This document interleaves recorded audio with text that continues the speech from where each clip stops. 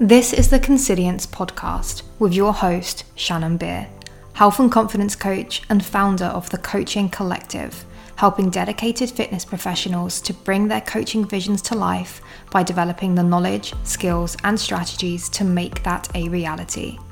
We're inviting you into conversations with experts on body image, compassion, and behavior change to help us challenge our assumptions about health and appearances and critically examine the way that we coach so we can help our clients on a deeper level and create an industry that is truly life-enhancing.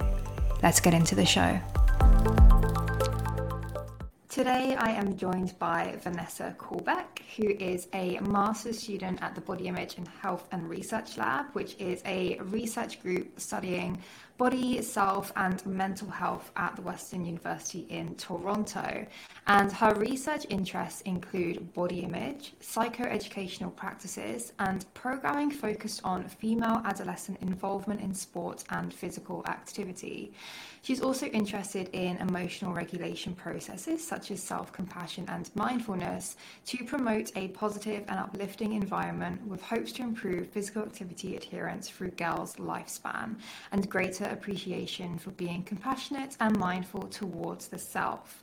Now, Vanessa, before we get into our discussion today, I really wanted to start off by asking you, why do you do the work that you do? Well, first, thank you for that introduction. Super excited to have our chat today. Kind of a long story. I had always been involved in sports and loved moving my body. I played a variety of sports, but then unfortunately suffered a lot of injuries, so had to stop there. And I did see a lot going on at different levels of sport.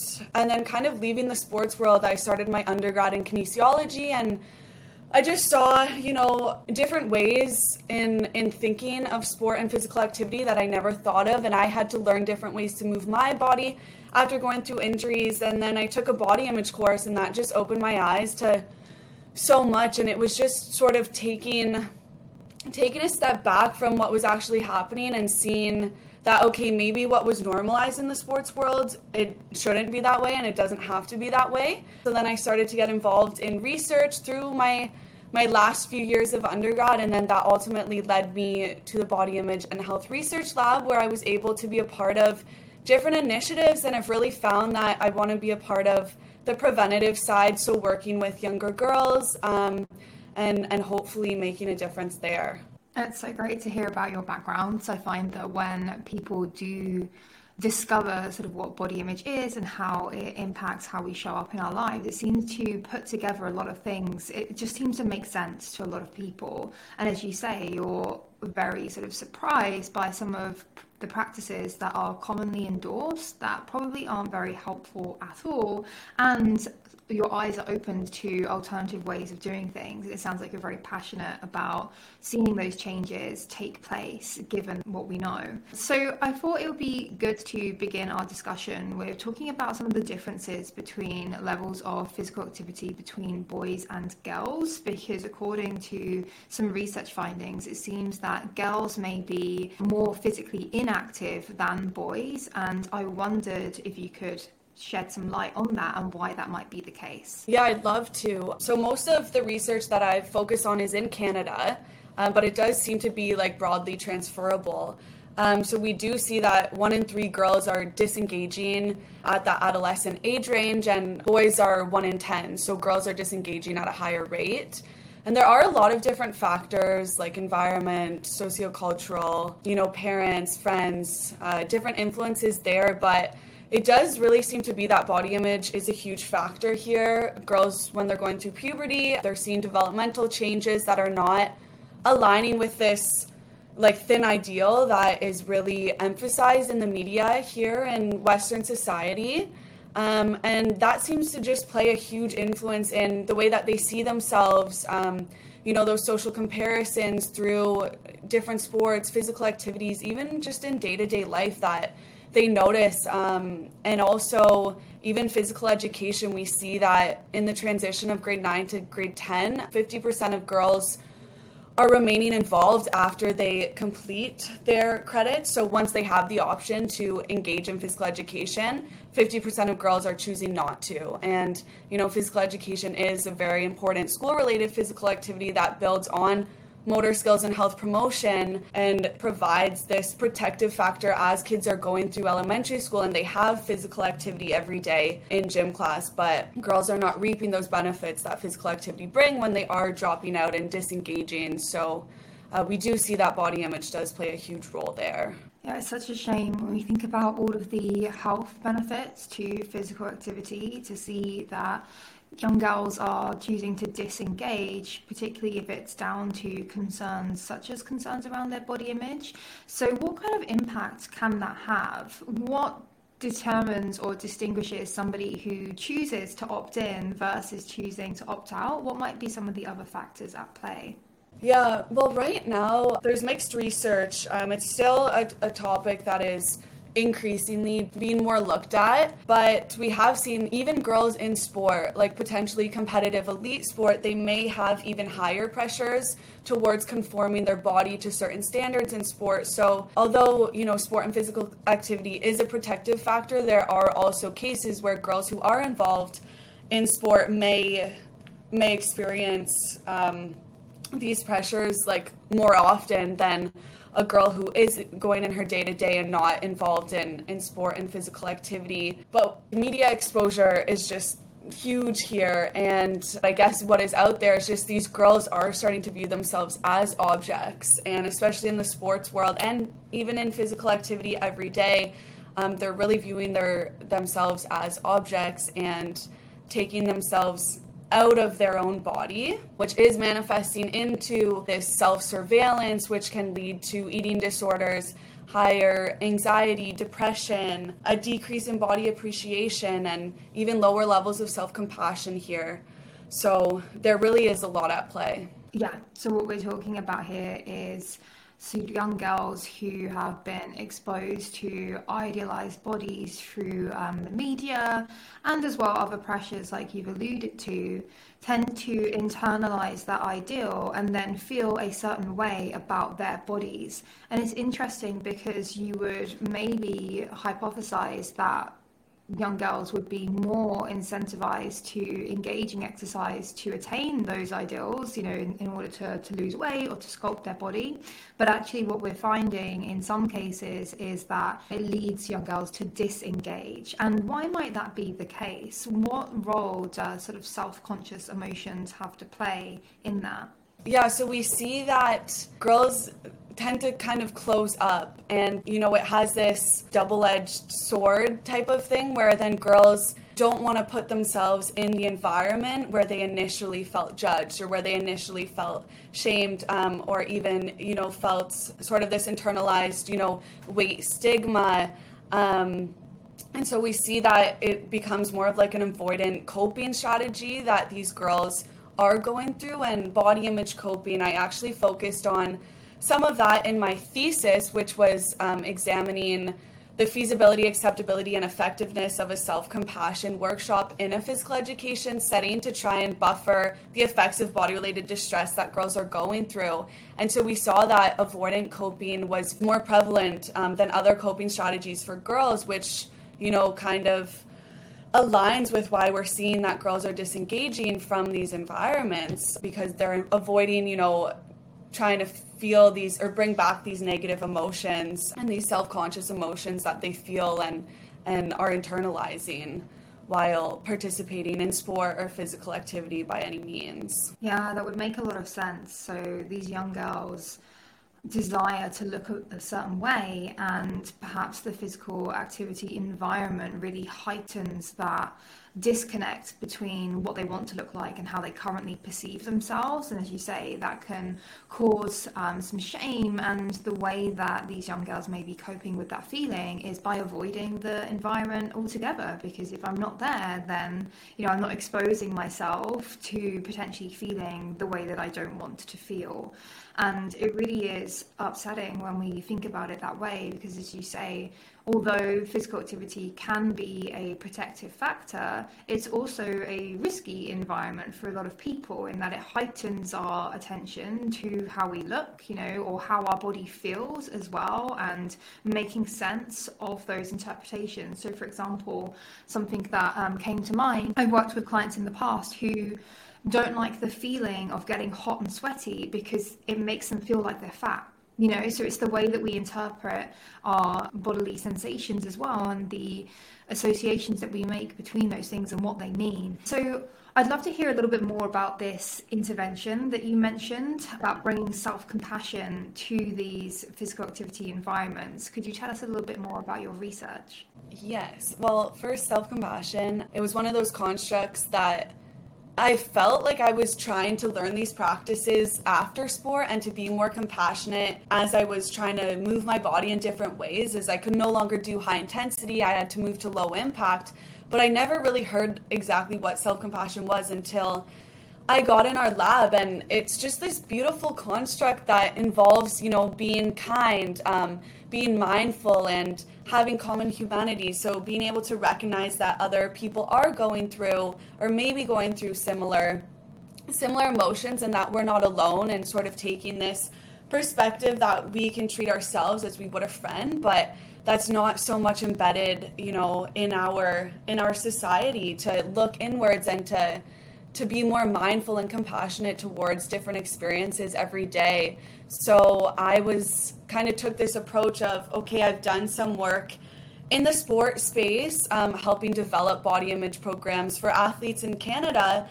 But then I started to think, how can I work on the more preventative side? And it was really that physical education that came in, where I was like, okay, every girl has to go through phys ed class. So how can I sort of intervene here? And then we saw that the transition from grade 9 to grade 10, there was that 50% dropout once, it wasn't mandatory for girls to take. So I was able to get involved with 3 different high school female classes, and I ran a self-compassion workshop, and we went through various exercises that targeted specific body-related distressing experiences that the girls were going through in phys ed class.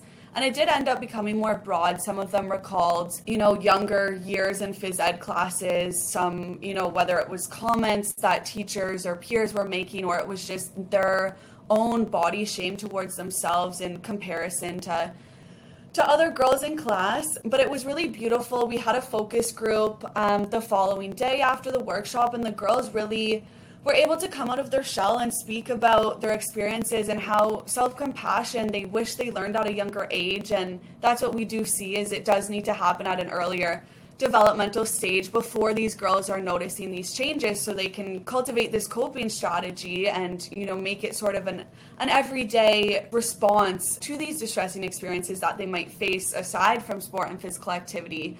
So that was a main takeaway. But then we came a month later, and there was some discussion, but it was kind of a time for them. They had a month of homework exercises to do too, and so we did an end of intervention survey, and they were able to recall what exercises they were doing over the month. But it was just really common that they felt so much more calm and compassionate towards themselves, and they were able to potentially see themselves re-enrolling. It didn't necessarily show, there wasn't a lot of significance in our effectiveness of the actual study, but it was quite brief, and it was also just a pilot study, so it was expected that maybe results wouldn't be pronounced as if it was a longer term intervention, or even just using different instruments to measure the constructs. But we did see a lot of benefit just from the qualitative support of the intervention. So I think it's something that needs to continue to be done in the adolescent space, because there is a lot of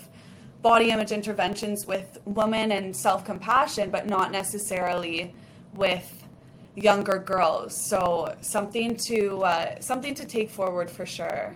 This is the real challenge, isn't it? That we've got some sufficient research indicating like the associations between higher levels of self-compassion and the more adaptive body image measurements like body appreciation and so on. But then it's about, okay, well, how do we actually cultivate self-compassion then in order to reduce the body shame, increase appreciation and so on? And that's when it can be very challenging, because some of these compassion studies that I've seen in the body image world have like lower adherence rates as well. You know, some of the forms that include more of like the meditations, like people they don't really enjoy those as much, or they have some resistance to completing some of the exercises, which is such a shame when we, you know, do see the benefits once, you know, the adherence is there. So I wonder what the intervention in terms of the workshop, what kind of exercises did that include? Yeah, so there was a ton of exercises that I wanted to include, so we ended up narrowing it down, but I did include a lot of additional exercises. They were all comprised of Germer, Neff, and Bluff. They all have different manuals out, so I took exercises from there and added a lot of them into the homework manual, so I was able to include different writing practices, meditation, even more informal like self-compassion mantras that they could use to guide through their day. But the actual workshop itself, we started with a grounding practice, which was 5 minutes, so I just took them through a brief like meditation grounding practice, and then we went through just a discussion on experiences that they felt were prevalent in the physical education environment that were stressful and may have caused some body-related distress, just any negative experiences that they could recall as a group. And then we went through a self-compassionate writing practice, so they had 10 to 15 minutes to recall this actual distressing experience, and then I guided them through different steps on how they could bring about their compassionate self. So we went through mindfulness, common humanity, and self-kindness, so different ways of practicing each of those 3 different facets of self-compassion. And then we ended up kind of taking it in all together, and we ended up writing a group letter contract, which was sort of the same as the self-compassionate writing exercise, but it was as a group, and we did this on a Bristol board, and so that was to kind of help create a more compassionate environment together, and so they could bring about all of their experiences and put it into a letter, and it was just titled Dear Grade 9 Self or Dear Grade 10 Self. And then they were instructed that they could also leave this letter in the gym, so that over the course of the month, if they needed to come back to it, they could remind themselves of what was sort of brought about there. And then we also did do self-compassion mantra work too. So I had given them ideas of what they could use to guide them through the session, or any times throughout the month that they were feeling distressed, they could bring this mantra, and then I also gave them the opportunity to create their own self-compassion mantra. So it was brief. We only had 60 minutes, but we were able to complete all of the exercises, so that was great. This is the real question as well, isn't it? It's like, what is like the minimum effective dose to see some of these beneficial outcomes? Because the easier the intervention is to deliver, the likelihood is that it's also easier to scale, you know, in the sense that helping as many people as possible in the best ways that we can. And it's difficult, I think, when it comes to compassion, because there are so many different models of compassion as well. Like you mentioned, you've got Neff and Germer's model, but you've also got Paul Gilbert's model. And although similar, there may be some differences as well. And it's like, we need a component analysis to understand which of the exercises have the best, you know, return in terms of going through and seeing these changes. And then, as you say, modifying that to different environments and different people, different ages, different genders. There's so many different factors that come into play, which is why it's so challenging to find these results. So I wonder, given the outcome of the study, what you would like to see sort of happen next. Yeah, it's a good question. I definitely want to see it continue further, whether it be the same workshop. I don't know. I think, you know, with the feedback, I think I would like to try it at a younger age. That was the main feedback source of, you know, in grade 4, grade 5, when they're starting to notice some of these changes, you know, whether it be there. I think in a perfect world, just having, you know, that happen in grade 4 or grade 5, and then check up in like 7 years and see sort of if anything has come about there, or if it's helped cultivate even more compassion levels. But studies like that obviously take a lot of time, but I definitely think in the future I'd love to work towards that. And just even integration, like the physical education space seems to be great for incorporating self-compassion, just even other body image,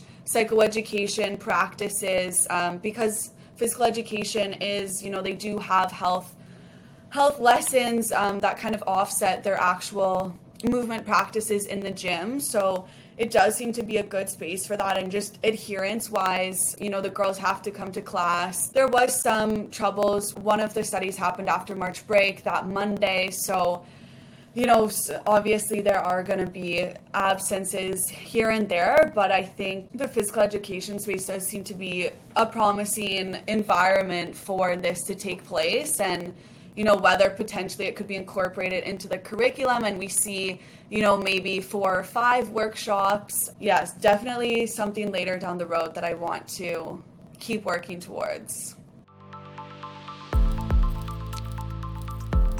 You are a coach who would like to learn evidence-based tools to support your clients with their body image, then you can check out the Body Image Fundamentals course. Link will be in the description. And you can use the code podcast10 for 10% off your purchase. Well, it's great to hear that you do have health classes, because I'm pretty sure that was never a part of my education, so I don't know if that's just a Canadian thing, but it does seem like the ideal place to begin educating the students on, you know, just body image constructs and generating some awareness around perhaps how their own body image is showing up in their lives, because I do think that the psychoeducation in and of itself, even if you don't intervene beyond that, can be far more helpful than not having the psychoeducation at all.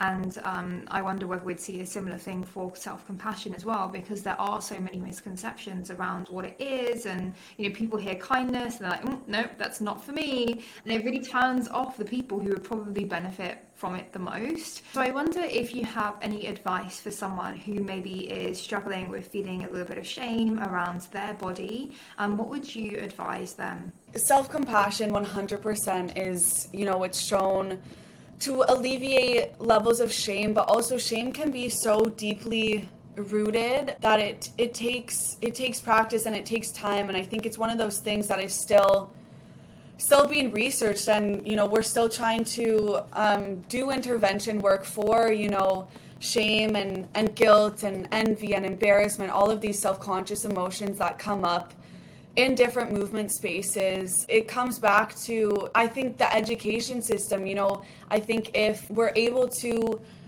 have self-compassion or this body image psychoeducation embedded, then I think the emotions surrounding the shame that girls are feeling towards their bodies would just be better alleviated if self-compassion was a practice that could be learned early on. But I think now, you know, it will be, or it has been, these interventions are more treatment based as the girls are getting older. And, you know, these interventions have mostly been done with women. So women who do have higher levels of shame, self-compassion does seem to buffer their relationship. But I guess now it's at the point where girls or women have to be looking for self-compassion interventions or self-compassion workshops, or websites like yours, or having, you know, personal trainers who may be more aware of this and help guide them through these experiences. But then we do also see that girls who just inherently have higher levels of self-compassion are able to kind of buffer out shame better than girls who just inherently have lower levels of self-compassion. So I think we're at this point where we do see that these self-conscious emotions, there's so many downstream effects that they have on one's health. And so I think it's at this stage where it needs to be out there, and there needs to be more awareness towards these coping strategies that women and girls can use to deal with this moving forward? Yeah, I completely agree with you, because what we tend to see would be like people become aware of self-compassion later on in life, and there's that initial resistance to it where it's like, oh, I don't need that, that's not for me. And then with sort of increased awareness and knowledge about what it actually is and what it truly does for us, there seems to be sort of more of a motivation to learn a little bit more about it and to begin seeking out some of these practices. But as you're saying, well, if we're thinking about prevention and the prevention of a significant amount of distress and harm, then it would be helpful to have earlier exposure to some of these constructs. Now, I wonder as well whether it would be worthwhile to investigate learning and developing self-compassion outside of the context of physical activity, because some conversations that I had with my supervisor, I'm a compassionate mind training facilitator, and it's an 8-week program. This is based on the work of Coulbeck, and we spoke about, well, should I adapt this for eating and body image concerns, or just leave it as is? Because what we do see sometimes is that if we jump straight into some of the most significant causes of distress, such as talking about body image, then that can activate the threat system before they've developed the skill of self-compassion, which can further turn people off from continuing on that path. So I wonder whether that was something worthwhile investigating as well. What about if we just developed general self-compassion and then measured, okay, they've got the levels, and then took it into the physical activity environment to help them to cultivate the skill and then apply the skill where they really need it? I wonder if you have any thoughts on that. No, I totally agree. And it's cool because the girls in the focus group, they ended up actually bringing this up and being like, this would be so cool if I could be more compassionate during math class. And it was awesome when I was going through sort of the analyses of how I was putting together my paper. I was looking more into this work, and in the adolescent range, I think Zuroff and colleagues had a recent paper out, and they looked at 8 different domains. So there was like school, relationships, physical activity. I don't remember the other ones, but self-compassion didn't seem to be consistent across all domains.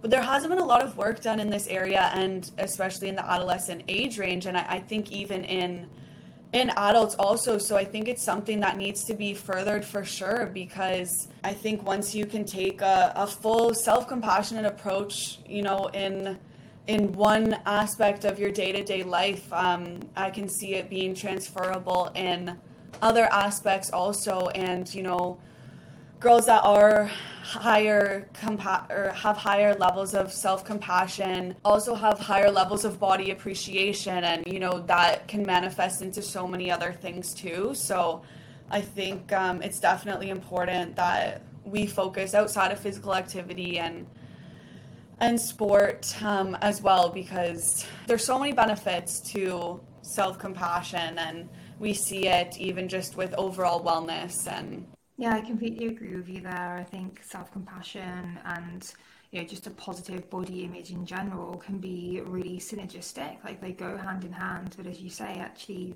the impact that has on someone's health, well-being, and quality of life are can be very dramatic when you think about how many areas of our life that applies to. Because when it comes to compassion, what we're really talking about is dealing with difficulties. Well, I can have difficulties, yes, in relation to how I feel about my appearance, but also so many different areas of my life when I struggle. And given that we are going to be, exposed to body image threats, it's likely that our environment, I'm seeing some changes in the fitness industry, which is great, but there are also still so many body image threats in our environment day to day that probably are going to take a lot longer to shift, that it makes sense to cultivate these strengths within ourselves so that we can be more resilient and more critical of some of the things that we're exposed to.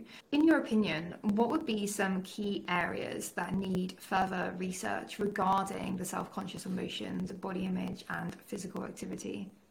I think mainly the intervention research. We have a better idea now of self-conscious emotions and, the downstream effects and when and where these emotions may be arising for girls and boys and adolescents and adults. I think now it's how can we take this research and help those who have lower levels or higher levels of shame and guilt and embarrassment and envy towards physical activity, and how can we move this forward now knowing, these effects? What can we do to help buffer those effects so we can just have a more positive and uplifting environment and experiences for everyone?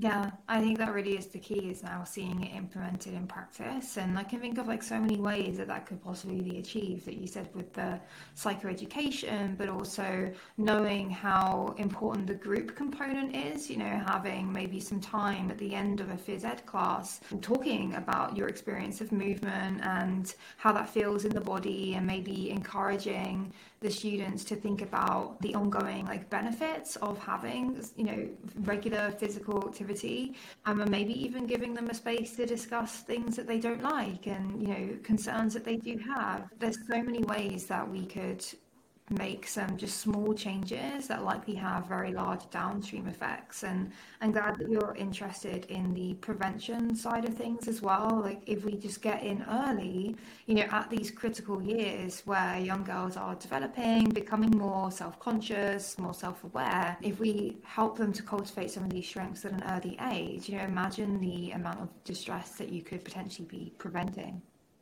Well, yeah, exactly. And I think also we do see, physical activity has so many benefits, physical, psychological, socially, even academically. And I think just the conversation needs to change, and I think it is changing, and it has to change into the way of where people can find what they enjoy and what they like, because that's what's going to be sustainable. And I think things are moving towards that way, but I think there needs to be more conversation around just finding what works for you and what you enjoy and what you love to do, because that's what's going to keep you going, and that's what's going to be sustainable long term, so that you can reap the benefits that physical activity does have. So I think that has to continue to grow too, and just have the appearance out of it, and it more just be around just the appreciation for the way that your body is moving and the way that you can do these exercises and enjoy it while you're doing it. Yeah, I'd agree. And I think it's such a shame how, people maybe avoid physical activity because they don't feel good in their body, but then the avoidance of the physical activity is likely to make that worse, and it becomes like, quicksand. Yeah, exactly. And it can be very difficult to break. And I think developing compassion for yourself and your struggles can help you to take those steps that may be uncomfortable, but would lead you towards a higher appreciation for your body, and maybe even some increased satisfaction as well. But as you say, also just the physical, mental, and social benefits of engaging in regular movement in a way that is enjoyable and sustainable for you. So thank you so much for coming on the podcast today and talking more about your research. And if any of the listeners are interested in learning more about what you do, where would be the best place for them to go? I think best email right now. I do have a Twitter, but I need to get more on it, and that's my goal this summer, is to be more active on my Twitter and share everything that I'm up to. I'd also recommend in general checking out the Body Image Health and Research Lab social accounts as well, because they regularly post about research findings and what they're up to, so you can follow along there as well. Thank you so much for coming on. It was a pleasure to talk to you. Thank you so much for having me. I really enjoyed this conversation. Thank you so much for listening to the Consilience podcast. If you enjoyed this episode, please do share it with someone who will find it helpful, and don't forget to leave a 5-star rating and quick review. The topics I speak about aren't particularly trendy or sexy, so this makes a huge difference. And don't forget to join the Empowered Edit, a weekly newsletter with evidence-based tools and strategies to help you build your health and confidence. You will get first access to everything that's going on and insights that I don't share anywhere else. The link will be in the show notes. And until then, I will catch you in the next episode.